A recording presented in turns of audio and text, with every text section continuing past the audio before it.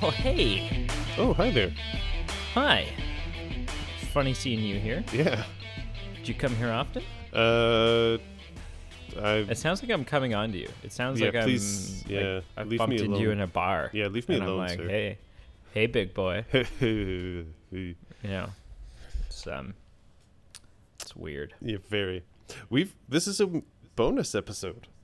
It's kind of a bonus episode. I mean, normally our bonus episodes are reserved for movies that are currently in the theater. Right. However, sometimes in the podcasting world, you bite off a little bit more than you can chew when it comes to a schedule. Yes. And you have to,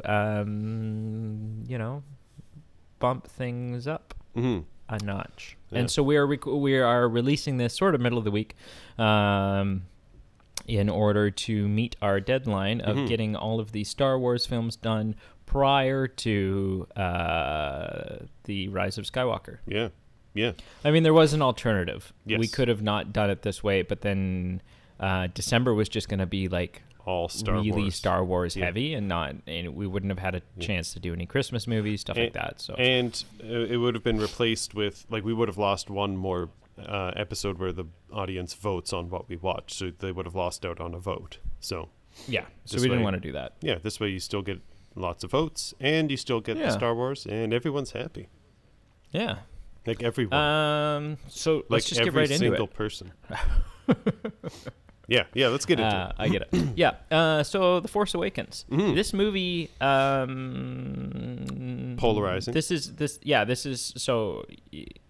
If you haven't caught this, we're doing all the Star Wars films. Yep. This is part 7 Yes. of a 9-part series, and actually, interestingly, the first time that the number of the episode lines up with the number of the parts of our miniseries, because we did them in order of release. That's true, actually, yeah. Right. So part True. 7 is episode 7. Look at that. Wow.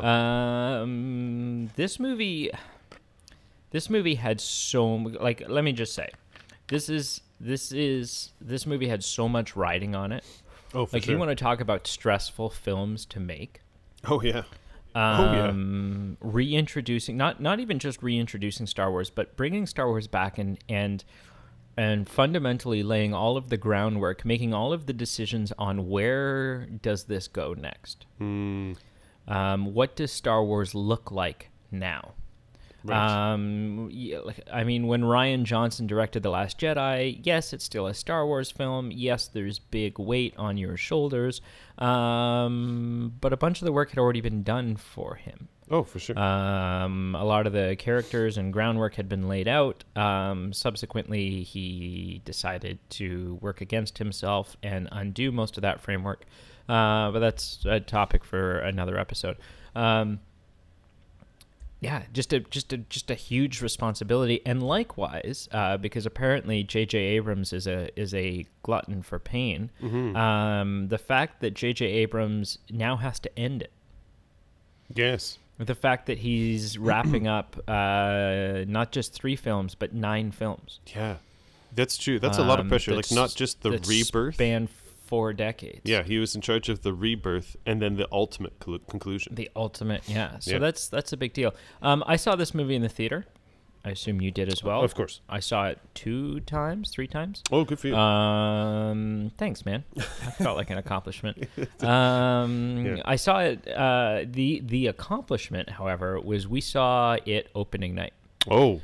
And so in the IMAX, and that was a big deal because this was the film where the second, like within 2 minutes of the tickets going on sale, all of the major theater chain websites crashed. Yes.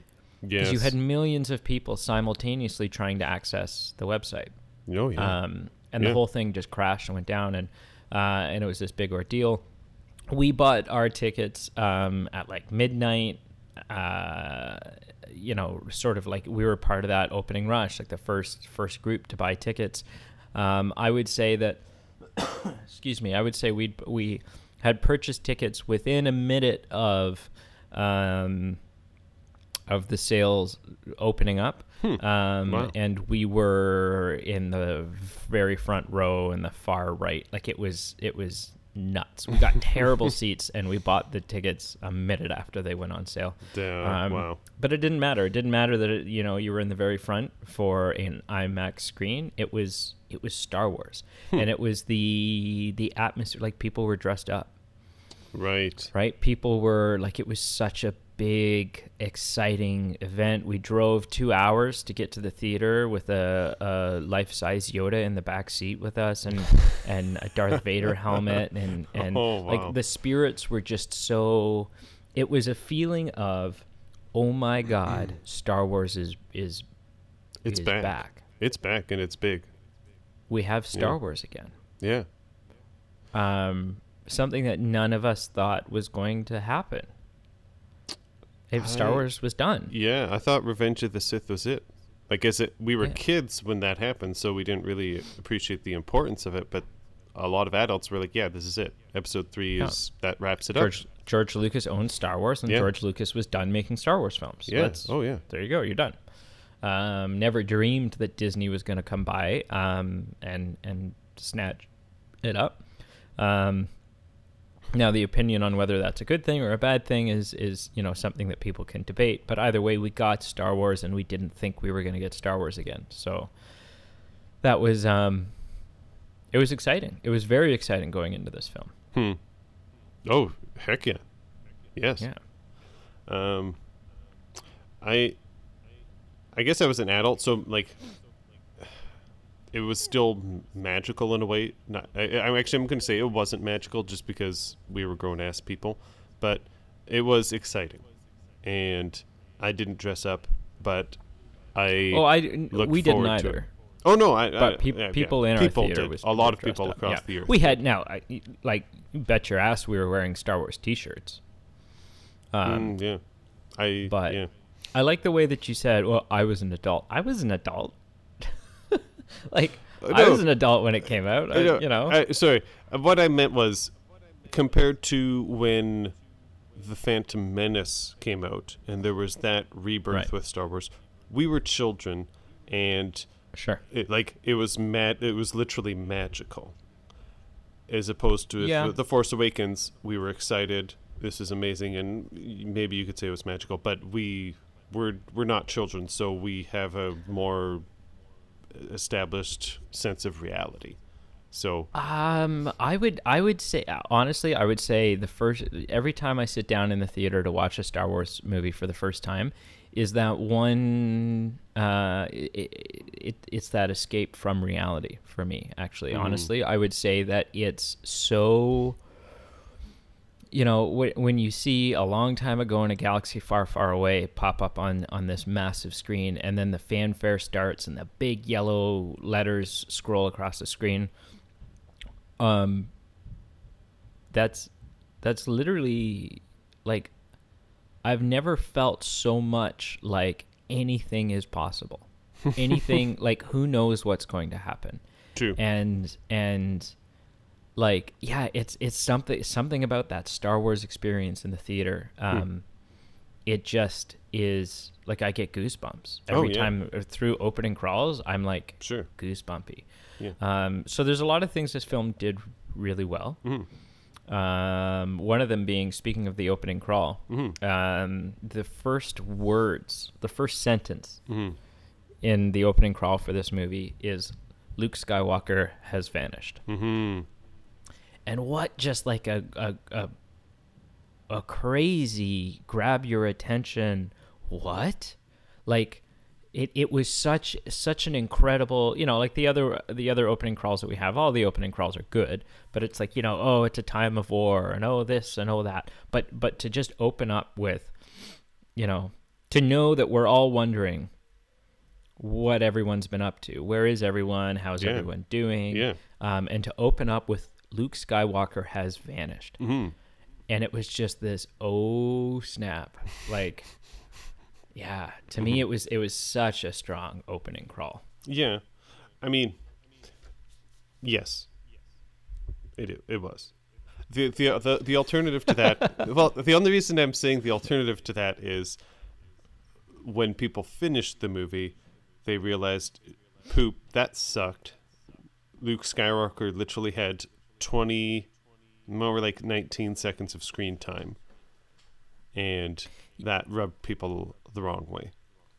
Yeah, I think at first I wasn't sure how, like, because you spend the whole, like, I remember spending the entire movie, and there were several moments, like you would hear a door open, and you would go, oh, "Is this Luke?"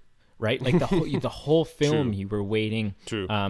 Especially the moment during the end fight where Rey and Kylo are in the snow, and Kylo reaches for the saber, and the saber comes flying towards him, but past him. And in my mind and in the mind of a bunch of other people, I thought, holy crap, that's when, like, Luke's about to catch this saber. Yeah. Again, didn't happen. As a side note, that is one of my favorite scenes of the movie. It's so good. And just the snow, like, just because of the nighttime and the snow and the glow of and obviously it's visually stunning. Like, I'm not going out on a limb here. John Williams for the win with the magic that he can create with his soundtrack. Oh, just brilliant. Yeah. But but I think at the end of the day, I don't think I don't think it bothers me that Luke just shows up at the end. Yeah. Because it creates this, like, the story of this film is finding Luke Skywalker. Sure. Yeah. And so it kind of just makes sense that that's your end. Yeah. Yeah, there's something poetic to it that it wraps it up that way. The thing you achieve is finding, and created the perfect cliffhanger. Right. That moment of, oh my God, what's going to happen? Like, she's holding it out. What is he thinking? And I remember we speculated after this film came out. There was all kinds of like, no, I think the face he's making means this. That's right. I think he Yeah. recognizes her. He must recognize her. He knows, is he making that face because it's her? Is he making that face because it's the saber? Like, what, and no, I think that, ultimately, although it may have irked us a little bit when it first came out, that moment was magical. And you raised a good point, like that it has an absolutely incredible purpose of, it was 2 years of everyone speculating. Like, you're right. Like, people were saying, oh, in the corner of his eye you can see a tear, or oh, his beard was with the wind was blowing a certain way that indicates this, and just everything under the sun. So it was, that's true. It was well done in that regard. What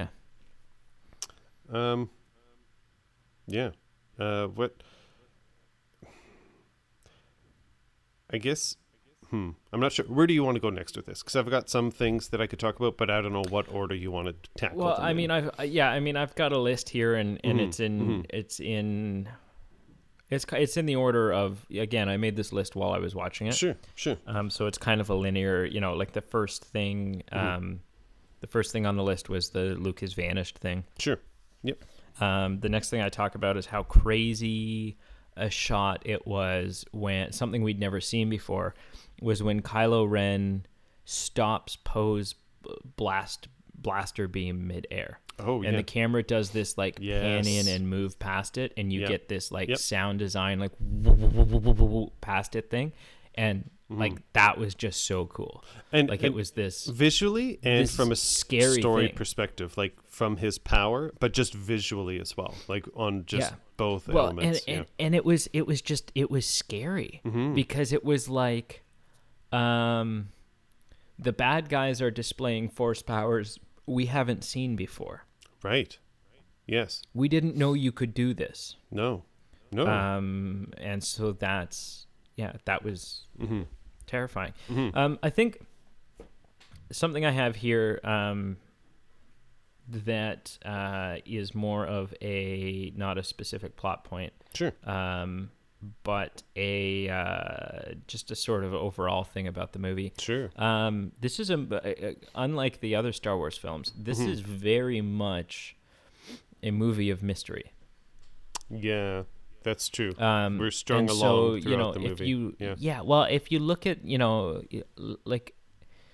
if you look at the other two starts of the first films of the other two Star Wars trilogies, right? So A New Hope Yes, everything's new. Yes, you have a lot of questions going into it, but those questions are kind of quickly answered, right? Sure. Obi-Wan says Darth Vader was a Jedi, that I was, this is who Darth Vader is. Doesn't give you all the nitty-gritty, right? But from a certain point of view, he tells you, he tells you who Vader is. Sure. He tells you who he is. You know who Luke is. Luke is just this dumb kid, the son of an old Jedi. You kind of find out everything you need to know. There's the odd thing that you don't like. They don't really explain, well, this is how the Empire came to be, but I feel like watching A New Hope, you don't really care. That's not a question you have. You go, okay, well, it's a dictator government. Like it is what it is. Yeah. In Phantom Menace, it was a similar thing. It's we're going to show you a bunch of new things. But it's, you've already kind of got the background knowledge from the original trilogy, so some of it, already makes sense to you. And we're gonna explain the rest of it through exposition as we go. Right. This movie basically tells you Jack. Yeah. Who is Rey? Yeah. You reach the end of the film and you're going, who's Rey? Like in the years between Force Awakens and The Last Jedi, and kind of still some of these questions we still have now. The questions were, who the hell is Rey? Sure. Yeah, we still don't know. Who the hell is Supreme Leader Snoke? Yeah, who was? Yeah. Who was? Well, no, but in this one, we're still wondering. Oh, true. That, yeah, for sure. Right? Yeah. Who is he? Yep. Who, like, what? Why is there a First Order? What happened? Why? Like, we fixed this. Yeah. How did the First Order is repeat basically itself? like the opening crawl does say that the First Order rised from the ashes of the Empire. But it's so there's just but really the big questions are, who's Snoke, and who is Rey. Rey. Oh, and Kylo and how Ren. but we know Kylo Ren is Ben Solo. He's a son of. But we immediately we don't know that. No, but I mean, I'm talking more about we come out of this movie and these things have been left as wide open questions. Yep. So who's that? How did Maz Kanata get Luke's saber? Oh, right. Yeah, like, what does the you don't have time. You have time to walk across a table and look at everyone's eyeballs and corneas, but you can't just take 30 seconds to be like, oh yeah, this is how I found Luke's saber. Like, give me a break. Yeah. Like, come on. And so that has been explained in comics and stuff afterwards. Sure. But again, as you alluded to previously, some questions shouldn't need additional content to explain. Shouldn't need, Yeah, just all these crazy. What did the vision mean when Rey touched the saber? Is she a Skywalker? Is she a Kenobi? Right. What does what is the significance of all of this? Which actually I have gained some new evidence and some new theories after watching it this time. Interesting. But yeah, this is just a big movie of mystery, a lot of questions that we were left with. I wonder if that's the right move. And I think maybe it is, just because I think it's an okay move considering this is the 7th one. Sure. And there's now enough of a knowledgeable fan base that it's more fun for us to speculate now. And it's a good point. I think if ever you were going to make this move, now's the time, because we shout out to previous episodes, specifically Empire Strikes Back with Jesse Voth. We talked about Star Wars is a family story, and it's either about people that are actually directly related or know each other or are very close. In a massive universe, there's still all these 6 degrees of separation. And that's what the main trilogy was about. But even the prequel trilogy, which even still some people hate, it's polarizing. Even with the prequel trilogy, there are some familial ties to either Obi-Wan Kenobi is in them, Anakin is in them, Yoda's in them. So there's just still something to build on. But with these new movies, with Disney kind of wanting to turn things over and transition from kind of the previous generation of actors and introducing new ones, there's not the same familial connection, or at least not apparent. And you make a good point. Like if there ever was a time to try something new with kind of this mysterious kind of storyline, now's the time, because there's no connection in the other movies like there was now. Like it's kind of a whole set of new characters. It's a blank slate. It's a complete blank slate. In the prequels, there was at least one or two tying characters that were from the original trilogy. In this, obviously, Han is here, Leia's here, Luke winks at the camera, and droids. But yeah, you're right. It's a blank slate. If not now, when? Yeah. So that's a good point. Yeah, for sure. This film sees the return of practical puppets and costumes. Specifically on Jakku, and sort of that salvage traders tent city type thing. Yeah, sure. There's all kinds of things that in this film you look at and you realize that's practical, that's real, that's actually there. Right. Yeah. And it's so fun for two reasons. One, you can tell when something's real and when it's not, and it just felt so Star Warsy. Like it did a really good job of making it feel like this is post original movies. Yeah. Right? Yeah. And because in your mind you sort of associate CGI with the prequels. Yes. Yep. And so I think you can almost imagine a sort of a timeline where CGI existed in the galaxy, before the Empire, and then post-Empire CGI not so much. Yep. There's less CGI. Yep.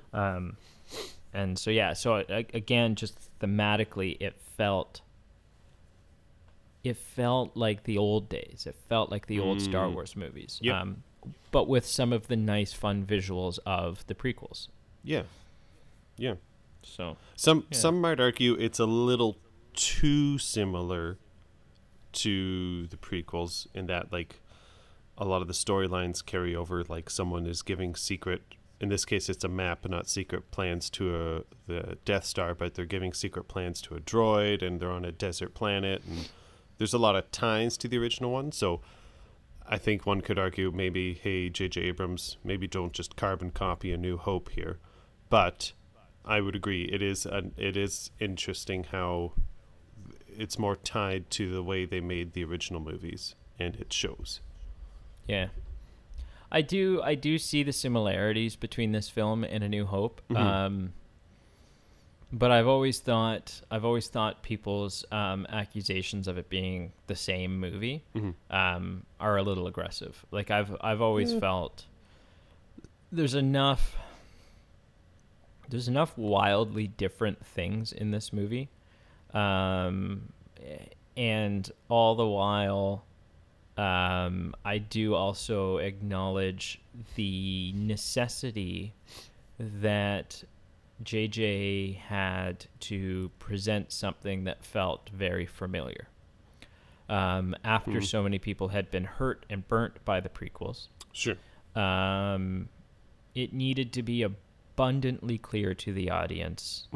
This is a return to style. This is a return to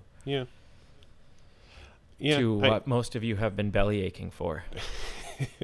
I would agree. And I mean, I see both sides of it. I see the merit in that, but I also see, like, one scene that really stuck out to me that even I was a little like, come on. Both when I saw it the first time and like last night when I watched it, was when what are they called in this movie? They're not the rebels anymore. They're the Resistance. Is that what they're called? The Resistance is in the planning room with like the hologram. And they're like, this is the old Death Star. This is the new whatever they call it. And I'm like, yeah, Star Killer Base. Yeah, I mean, it just seems incredibly, incredibly straining. Just that it's just the exact same thing. We're all going here. We're going to destroy it. Similar to what happened in A New Hope. The only thing is it's just incredibly bigger. Yeah, but I mean, from a military standpoint, it makes sense. Sure. This is our protocol. This is, so if there's a threat and we have plans of it, we're all going to gather around and we're going to display it and we're going to talk about it. Oh yeah, and for sure. If there is a big threat, we're going to talk about the weakness of that threat. Yeah.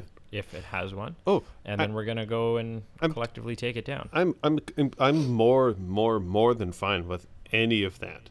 But I'm just, from a story perspective, could we have just picked something with a different shape, with a different like architectural ability of like it's its own little planet and it blows things up. Yeah, I did enjoy the fact. I thought, like, what an interesting turn, though, that in this one it was actually a hollowed out planet. Fair. And not just a space station. That is, like, I will agree. Like, that this one wasn't powered by kyber crystals. It's actually sucking stars dry, right, and then unleashing the power of stars onto planets. Yeah.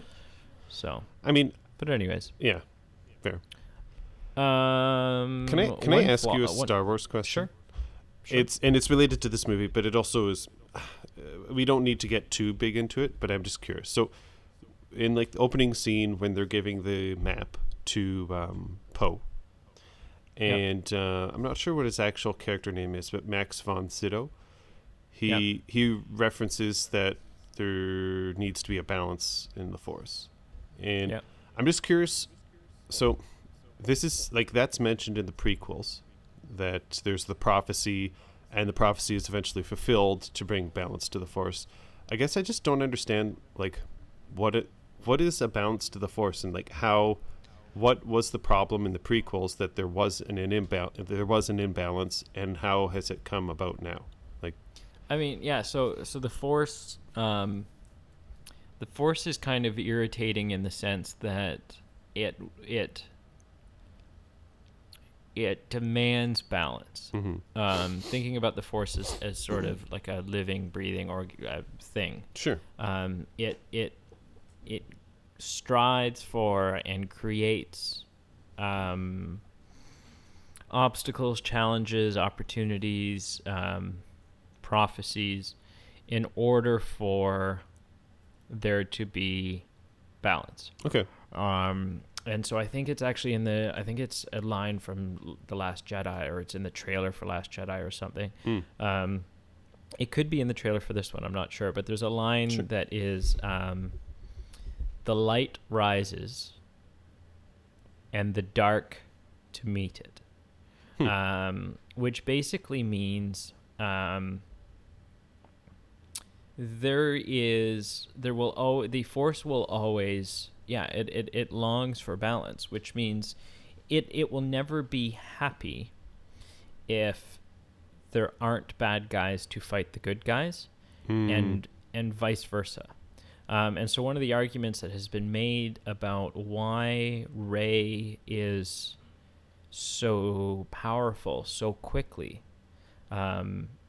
is because out of necessity, out of a need to create balance. Okay. Right. And so the fact that we have this major threat, we have Kylo Ren and we have Supreme Leader Snoke and we have and we don't really have anyone from a Force standpoint who is a worthy opponent, with the exception of Luke, but Luke's checked out. Right. And so, so then the Force kind of put all its eggs in the Rey basket. Right. Right. And yeah, does that kind of answer your question? A little bit more, that it's not just a status that's set in stone, but it more of a fluidity. It is a constantly, an ebb and flow, I guess you'd say. Like, it's not just that it's a certain status of we need this met, but it's a balance. I guess balance. Yeah. Oh, yeah, that's deep. But yeah, it's ever changing, always moving, reacting to what's going on. Yeah. Hearing. One of the reasons why in the prequels the Jedi failed to detect the Sith, and one of the reasons why it went the way it did is because the Sith, up until that point, for the last 1,000 years, the Sith didn't really have a good foothold.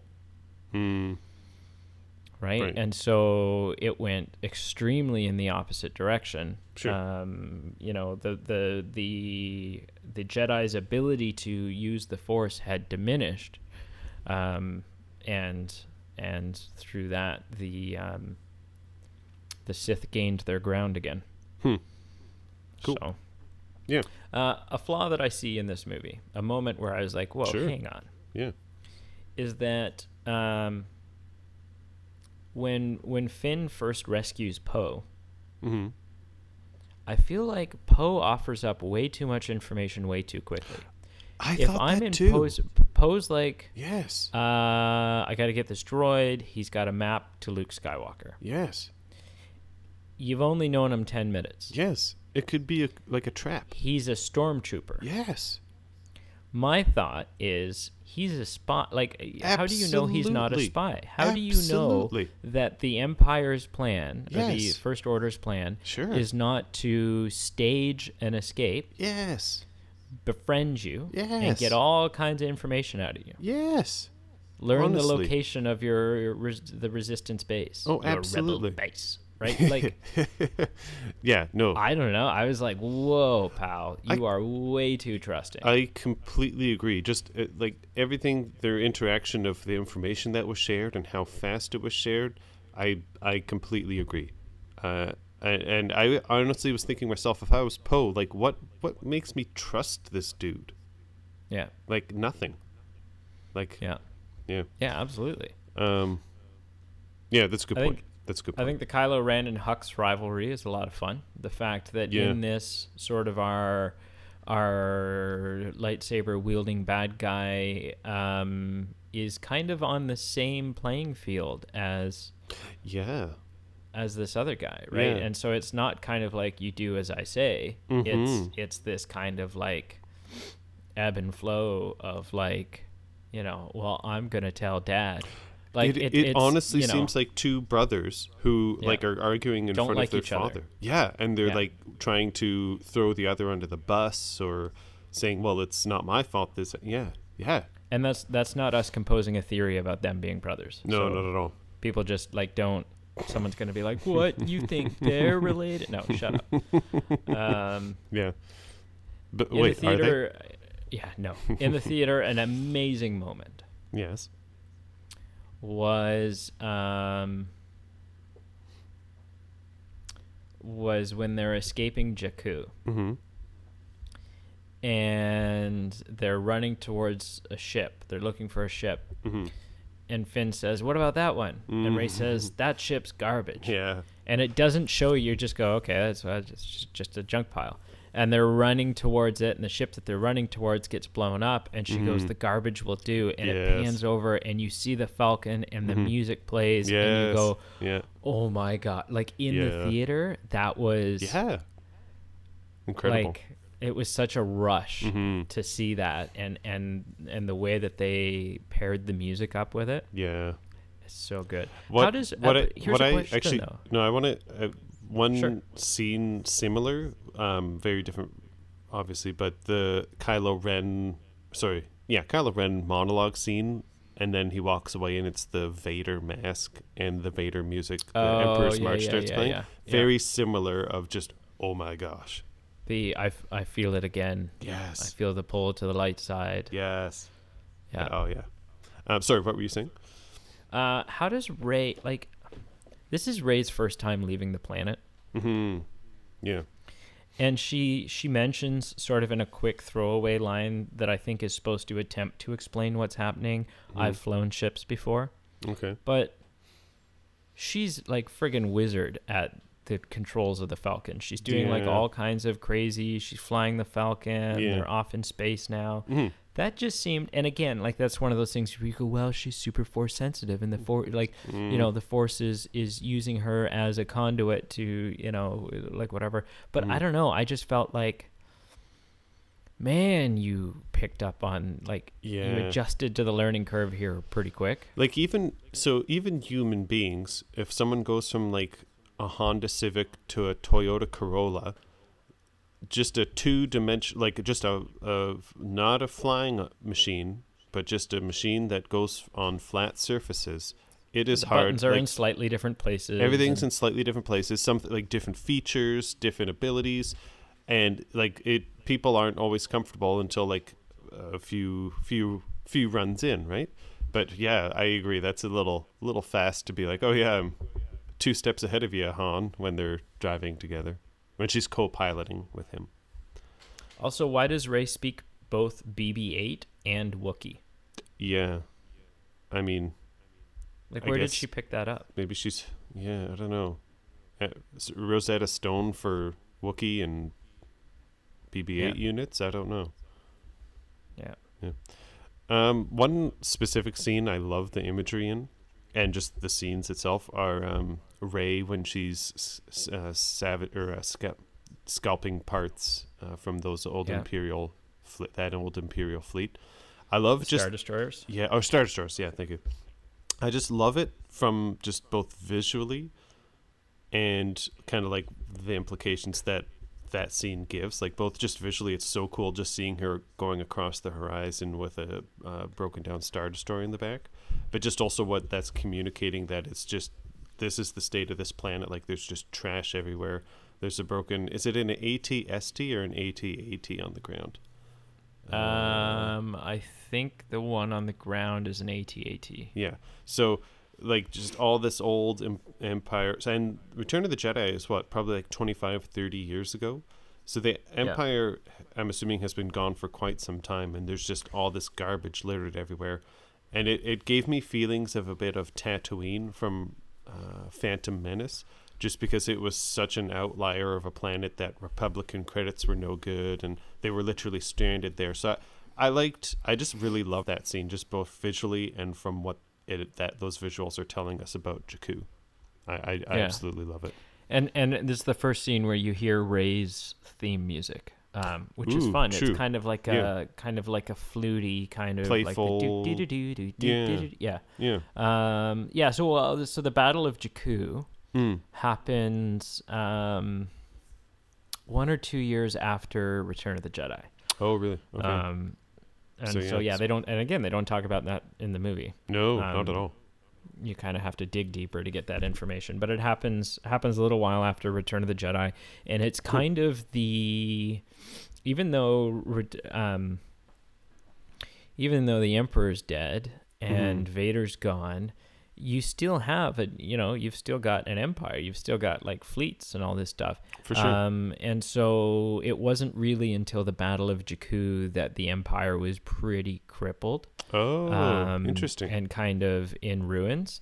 Cool. And then through that is when Supreme Leader Snoke kind of became, through killing other worthy successors, so that he was the only one.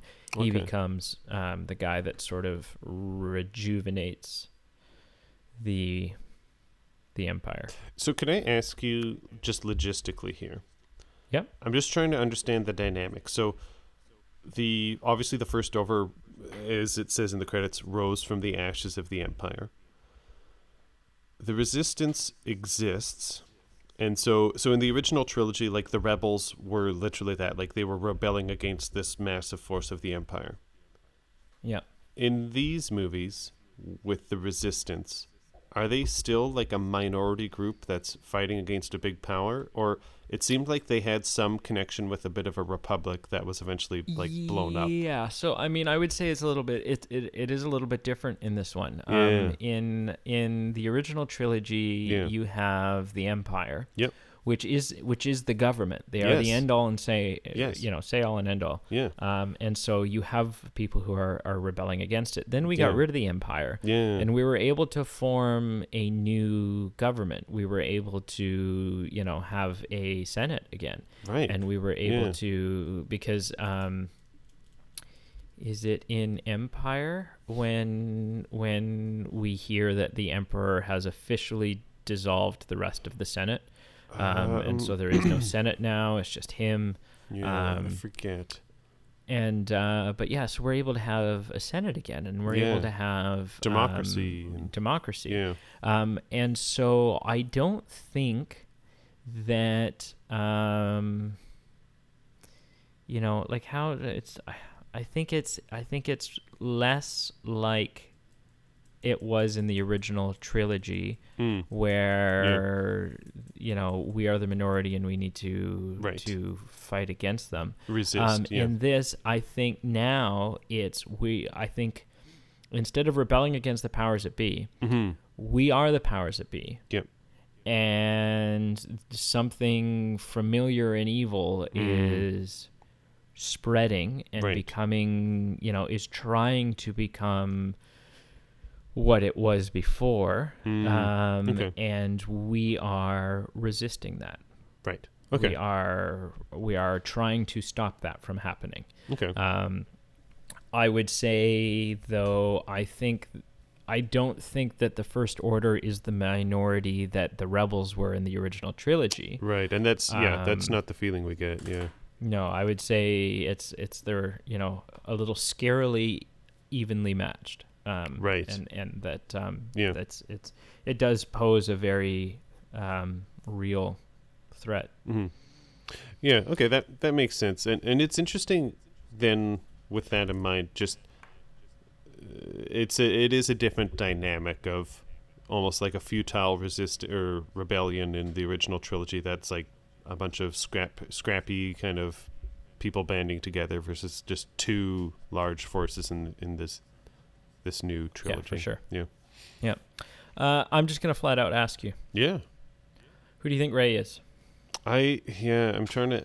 I asked myself in the last Jedi, they tell us. Yeah. Kylo says to Rey, "Your parents are nobody. You're nobody. You come from right." Yeah. Which for a lot of people said, okay, well, it turns out she isn't actually anybody. She's just a Force sensitive. People have argued like that's the way the Force works. The Force isn't. People argue the Force doesn't. It's not really a lineage thing. You're just either Force sensitive or you're not. I struggle with that notion. Like there's precedent for it, but I also struggle with that because, Luke's dad was a Jedi, and through that Luke is Force sensitive, and so's Leia. Yeah. And when Qui-Gon Jinn found Anakin, the first question that he asked Anakin's mother is, "Who was his father?" Yeah. That's which true. suggests that there is some sort of relevance to who your bloodline is. Yeah. I ask myself that question every morning. I think it's misdirect. I think every morning. I think the whole your parents are nobody. I think that's misdirect. I think so, and I guess this is interesting to see where it's going to go. Will it return to the historical kind of standard of there was always some degree of separation between all our characters or familial ties, and that she's related to Obi-Wan Kenobi or Luke or Leia? I guess not Leia. But, or is she just random? Why not Leia? I guess it could be. Yeah. I mean, she could be. For all we know, she could be related to Obi-Wan and Leia. Whoa. Hey, we don't know. She could be another kid of Ben and Leia. Absolutely, yeah. Or of Han and Leia. Yeah. So it'd be interesting. It really, and where they go with that, whether it's familiar or not, really, it'll be an interesting indication of if they're returning to the normal mold of what's been done or not. I honestly don't have an answer. I think she's related to someone of our main she's got to be. And I have two reasons why from this film alone. Why I refuse to believe that she's not somebody. Why? One is... Oh, sorry. You refuse to believe... Oh, okay, yeah, sorry. I believe that... I refuse to believe that she's just a nobody. I gotcha. Number one, the Skywalker legacy lightsaber called to her. Called her. And when she picked it up, she had a vision of all of the things that this saber had seen, essentially. And we're about to see, for the record. Is there? I don't think there's any. There's a flash of the woods and the snow. There's a flash of the wood. Yes, you're right. And there's a flash of the Knights of Ren, which that saber won't have encountered yet because that's not the saber that Luke has had. Even when Ben overthrows the temple and burns it down, Luke's got his green saber. Oh, interesting. Right. Yeah. So there's that reason. The other reason, and I wonder if people are missing this. So I mean, J.J. Abrams has said several times he's surprised at the debate of who Rey is. I think that is a mystery that was unintentional. Okay. Because he has said that he felt like it was made very obvious in The Force Awakens who she is. Oh. And having this been the first time that I've watched it since I've heard that, I'm like, okay, what are the clues? What are the indicators? Like, I watched it this time basically on a who the hell is Rey fact-finding mission. And yes, in The Last Jedi, they say, well, she's nobody. But two things. A, he's a Sith and a liar and an asshole. And two, Rian Johnson, despite what we've heard, there's been all this, well, no, we agreed on everything and that's totally what we meant to do. I don't think that's the case. There's been a lot of press around the fact that Rian Johnson and J.J. Abrams don't like each other. They don't get along. Oh. And so I think... I don't know. I do think it's misdirect. I do think she's going to end up being someone. Because there's a moment, and it's a blink and you'll miss it moment. Okay. But when they're in Maz Kanata's castle, and Finn's got up and left, and Rey has left, and it's just Han and Maz sitting at the table. Okay. Maz, just before it cuts away to a different scene or a different shot, or catches up with Rey. Okay. Maz looks at Han and says, "Okay, who's the girl?"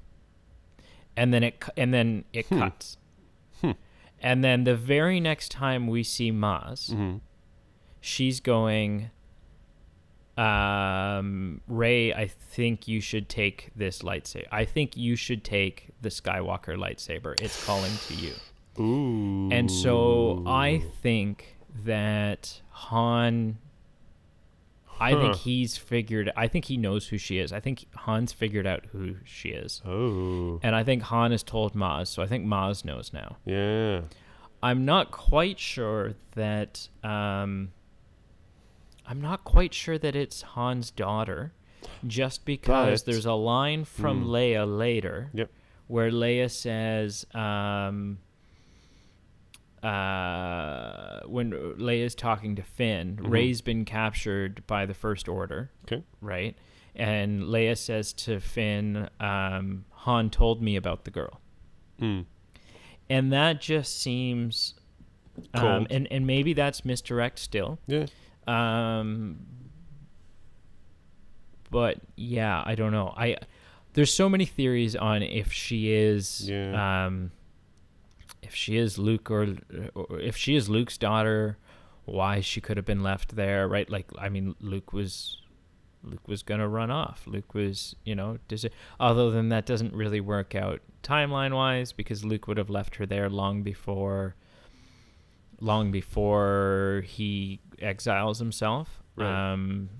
There's you've got me thinking I'm guessing now, because Rey and Kylo are approximately the same age. Because you really got me thinking though, because like I'm sure there's a million different what ifs, but yeah, I mean there's the one line where Kylo has Rey in captivity, and Kylo mentioned something about, weren't you were really wanting Han Solo to be like the father you never had, or something to that effect. And I think that would just be an interesting line if they were actually indeed like step siblings. Mm-hmm. Yeah. Oh man, now Yeah, I don't know. yeah. Honestly, I think otherwise. I think if she's not related to somebody, if she's not someone of significance, sure, then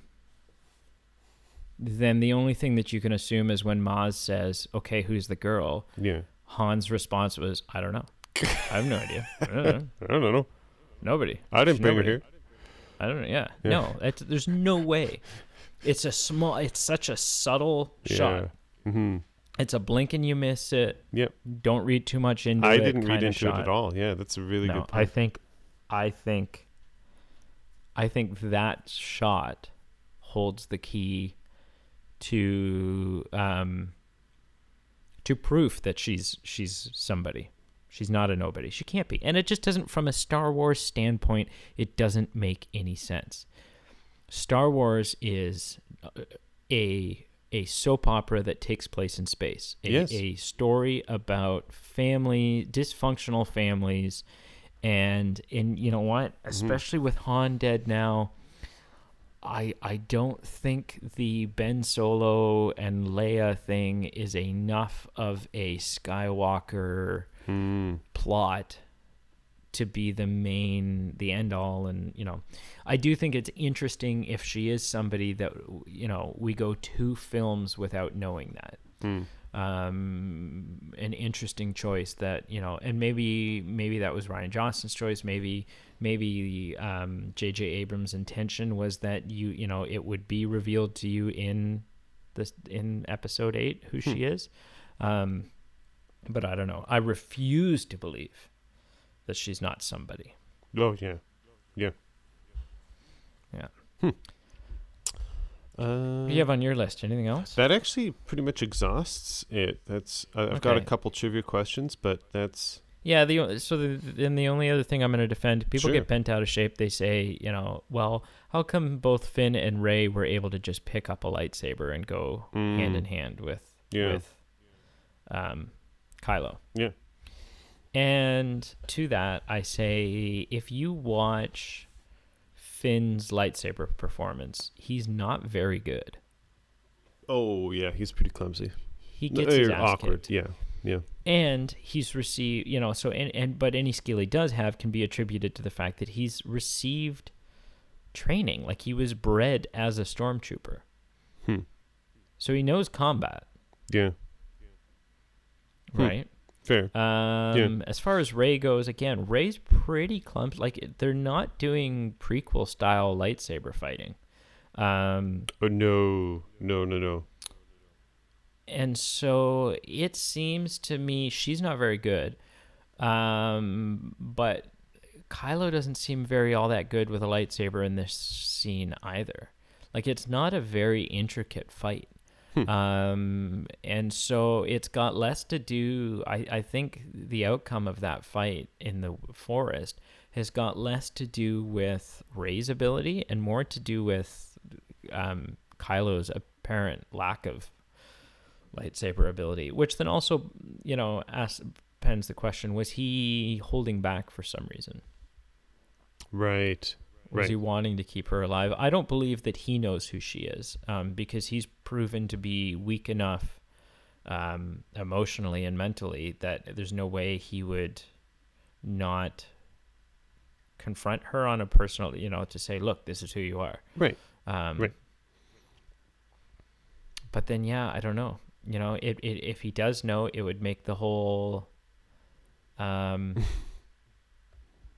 it would make the whole "your parents are nobody," it would make that a more effective and meaningful misdirect. Right. That he knows who she is, and he's afraid if she knows that she's a Skywalker, right, that will empower her somehow or something. Yeah. Yeah, I don't know. Hit me with some trivia, boy. That woke me up really quick. Okay, here we go. This is a lot of... let's go with this one first. This is the 4th movie in history to reach the 2 billion mark after which 3 films? Oh, jeez. So these 3 films earned more than this movie. So this is 4th. Which plays into what I was saying the other night with in our Frozen episode. That it used to be a really big deal. Right. And not so much anymore. Yeah. Okay. $1 billion. Mm-hmm. Well, Avatar. That's one. 2009. 2009. What year did this come out? This came out in 2015. 15, yes. Okay. Avatar. Does that count as two if I say it twice? No, no. One movie after it. So like the two, which you named, one came out before Force Awakens. One came out after Force Awakens. Oh, I thought you said this was the fourth film. Sorry, no. It's one of four. It's the fourth highest grossing film. Wait, what? Reword the question. This is so confusing. Yeah, sorry. This movie is the fourth highest grossing film in history. What are the top three ahead of it? Oh, so why did... Okay. Yeah. I was totally confused. I probably asked it in a weird way. By the $1 billion. Yeah. That played yeah, so that wasn't the part that I was asking. Okay, so Avatar. Which is one, yeah. Yeah. Endgame. Yes, Avengers Endgame 2019.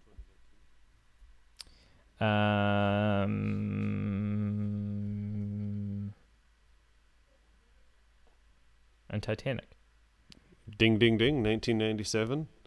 Yeah, those four movies made a boatload of money, but so did Force Awakens. The one kind of... They're actually all in the $2 billion club, aren't they? Yeah, I believe so. The one thing that this movie did that the others didn't, that Star Wars Force Awakens was the fastest to 1 billion. Oh, okay. And it did it in 12 days, apparently. Wow.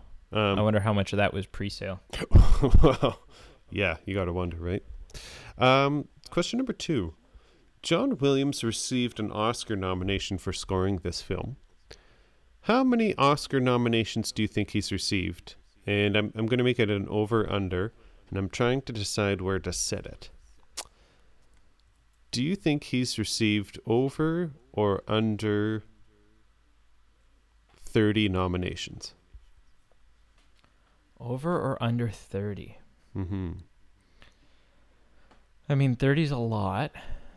Yeah, we've touched on this topic before, and we'll get into it into the Oscar season. Like, a nomination is an accomplishment. It's a big deal. Like, even just if you get one.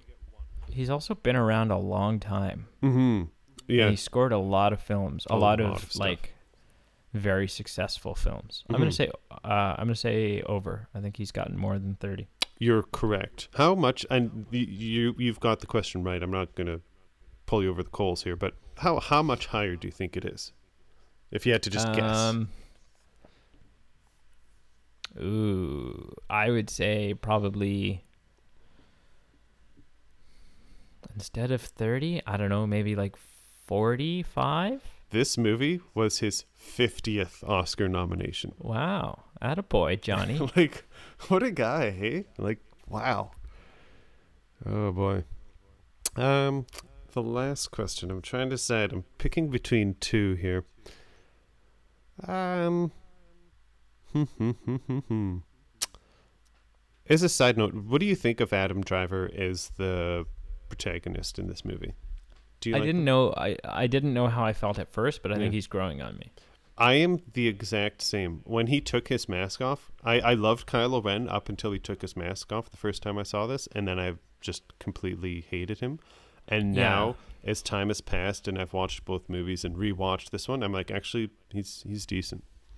Well, and because I think you gain a better understanding of the conflicted, broken, overly emotional, just like his grandpappy guy that he is. Grandpappy Vader. Oh, yeah. Okay. This is just kind of a free-for-all, just see how many you can name. So Max von Sydow, who had like 1 minute of screen time, if that, he marked the 8th actor in these Star Wars saga movies to be an Academy Award nominated actor. Can you name any of the... Can you name... There's 7. Can you name any of the others? Okay, sorry. Phrase that again. Absolutely. So Max von Sydow was, Okay. and is, he's still alive. He's an Academy Award nominated actor. He is one. There are 7 others in the Skywalker saga movies. Can you name any of those 7? Oh, throughout all of the films. Yes. Yeah. Holy Pete. And this is just for fun because Okay. it. No. Just all right. Hang on. There's no fun for you. It's just like it's game time. So there's some low hanging fruit that I'm sure you can just pop off. Okay, hang on. Yeah, Samuel L. Jackson. 1 for sure. Harrison Ford. 2 for sure. James Earl Jones. 3. Liam Neeson. 4. I don't know if Carrie Fisher ever got one. Alec Guinness. 5.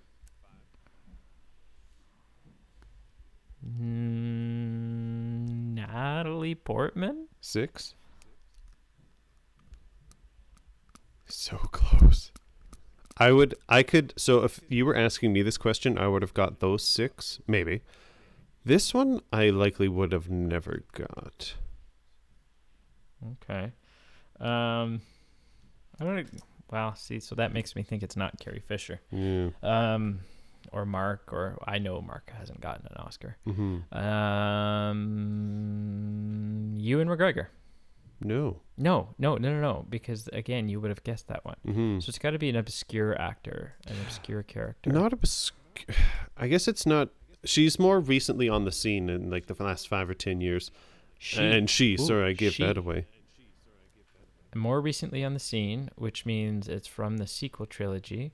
Right. I don't, and it won't be Daisy Ridley because it's a CGI. I don't even know who it is. I think it's a CGI. Okay, well character. then I'm going with the actress that plays Maz. I don't know her name. Is that Lupita? But just on a guess. And I'm gonna botch this name. It's a beautiful name, but is it Lupita Nyong'o? Is that who plays Maz? That is who the actor is. Okay. I don't know who she plays. I'm assuming it's Maz. I have no clue. Yeah. Well, you got 6 out of 7, and that's really impressive. Thanks. I strive to be the best. Do you have another one? No. Well, I can go on all day, but that was it. Oh yeah, Maz. That is who played Maz. Yeah, and she's in Black Panther and other things, I'm sure. Wizard. Can I just say? Mm-hmm. Yeah. I think you got to step it up with this trivia. I mean, my track record is. And you didn't even ask me who says I've got a bad feeling about it. Oh my goodness, that was buried here. Okay. Yeah. So who did it? You've lost your. Okay. You know what? Who done it? If you're going to be talking trash, let's keep it going. Who said I've got a bad feeling about this? Han Solo when he thinks the Wrath Tower are getting loose. Correct. Fine. I've got one more question, and this one. All right. This one I hope to stump you on. It's going to stump me? All right. So I'm going to give you 3 options for this answer, and 1 was incorrect. So 2 out of the 3 are correct. You got to pick the wrong one. Okay. Okay. Yep. Before Adam Driver was cast as the villain, who else was considered for the role of Kylo Ren?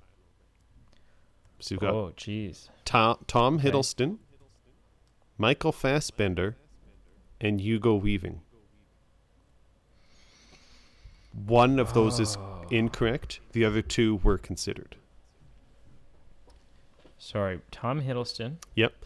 Michael Fassbender and Hugo Weaving. And I have to tell you which one is incorrect? Correct. Like you're correct. Hugo Weaving would have been badass. Yeah, that would have been kind of cool. That would have been so cool. Yeah. Man, Michael Fassbender is pretty incredible, and I think he's worked with J.J. Abrams before. So that Tom Hiddleston, although Tom Hiddleston has got the ties to Disney, he does, and Tom Hiddleston would make sense that he was going to but couldn't because he had scheduling conflicts with Marvel. Damn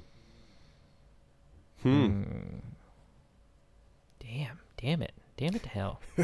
Yes, finally I've got one. I'm gonna say Tom Hiddleston only because of the three, that's the one that I'm least interested in. Oh, the really? one that I was Really? the most interested in.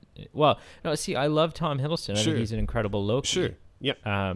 But just as far as a villain in Star Wars goes, Sure. I think the other two are more appealing to me. Right. Okay. So is that the answer you'll lock in? Yeah, I'm gonna say I don't think Tom Hiddleston was. Okay. So you think Michael Fassbender and Hugo Weaving were considered? Correct. Wow, you got it. Wow, look at me, man. Wow. That's all I have to say. That's really good. Yeah. Thanks. One last thing I did. Something and this is gonna sound weird, but something I really liked in this movie. That's really weird. Yeah. Was so it's common knowledge, or should be common knowledge, that much of the inspiration for the Empire in the original trilogy was the Nazi regime. Right. Yes. And there's one scene in this movie before they initially test Star Killer Base where they take the Nazi imagery up to a level 11. Yes. And it's like, with the red banners and the salute. You can practically see the spit coming out of his mouth when he's talking to his troops. It was bone chilling. That is a scene that I think did a better job of conveying the horror of the First Order than the original trilogy ever did of conveying that in the Empire. See, I respect that opinion. I'm not sure how I feel about it now, and we kind of talked about it, like with Adam Driver, kind of hated him, now I love him, and certain things grow on you. I'm not sure, I maybe appreciate that a bit more now, but when I first watched it, I thought it was just too over the top. Like, it's everything is just too similar to the original trilogy. Like the Empire was the Third Reich in the original trilogy. This again is really like, I thought it was just too over the top of being too ridiculous and too much of a copy of something historic. Like, at least when in the original trilogy, when the Empire was the Empire, there were ties to like historical things, but it was still its own entity. And this, I was just like, well, let's just put a little mustache on his face and there you go. Wow. Haters gonna hate. Yeah. Well, he did, and he hated. And I don't know what else to say. Yeah, that's weak. Anyways. Yeah. This is a reminder. Listen, we didn't say this at the start of the show. No, but we didn't. We have a Facebook page. We have an Instagram page. Mm-hmm. We have a Twitter page. Yep. We have a merch store. Yes. We have a Patreon page. And a Patreon contest. And a Patreon contest happening right now. If you would like to be one of two winners for some Lind chocolate, both milk chocolate and salted dark chocolate, a bag of Miss Vicky's salt and vinegar chips, and either a bottle of red or a bottle of white, as Billy Joel would say, then all that's going to cost you is $1 a month. And then you are entered into this wicked awesome contest of awesomeness. And you also sign yourself up for our Patreon exclusive show, which airs weekly and is like half an hour long. And it's just us kind of shooting the manure, It's not it's not always movie related. Sometimes it's movie related, but sometimes it's just, weird. But it's a lot of fun. It is. It is a lot of fun. Yeah. You weren't answering. I didn't know what was going on. No. Yeah, it's a lot of fun. I was trying to decide if it was fun or not. No, it is. There's two prizes. It costs you $1 a month to sign up. Each prize is worth over $20. Over $20. If you're already a Patreon supporter, not only are you already entered in it, but you are automatically entered in all future draws. Absolutely. And as of right now, with two prizes, there's only 6 people in the draw. Yeah, a 33% chance of winning. Like, these are some good odds. Your odds are good. So, like, I don't know what else to say. Throw $1 in the hat and see what happens. Yeah. Yeah. Ignore everything everyone's ever told you about gambling. Gambling is the key to the soul. What? No. It's true. Yeah, no, it is. No, it is. Yeah. That's that'll be on a T-shirt coming out from us soon. Gambling is the key to the soul. The movie, man. Ugh. On that note, thanks for listening. Oh, see, he's like, I feel like right now you're like the guy with the cane that wraps it around my neck and pulls me off the stage. Like, shut up, boy. Yeah, apparently. Yeah. Who do you have? Give a shout out to someone. What do you like? You're just abandoning all. You're not going to ask me who said, I've got a bad feeling about this. You're not going to do a shout out. The housekeeping happened at the end of the show. I feel like you've just abandoned all. Abandoned all form. You know, this is a little. I don't know who else to shout out. So I'm just going to do it. I'm going to shout out Aaron Mader.